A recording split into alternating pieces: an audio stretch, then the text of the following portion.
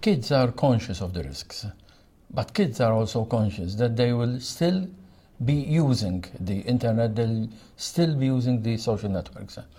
And so they would like someone to give them hints, to help them, so that they will be able to benefit and to grow with the risks without being harmed. On the contrary, we noted that parents, their knowledge of the social networks and the internet is different from that of the kids, and they are afraid because of the kids, and they worry. And sometimes they panic and they try to stop kids using the internet. This will not get us anywhere, because kids will find a way how to go around regulations and use the internet. So I think that the main lesson for everyone is that there is importance that kids and parents dialogue.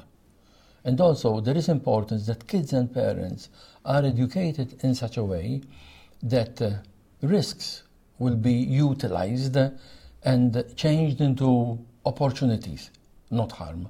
On the policy level, I think it's also important that instead of indulging in moral panics, we try to base our policies in Malta on the results of research. And EU Kids Online, I think, can help along in that regard.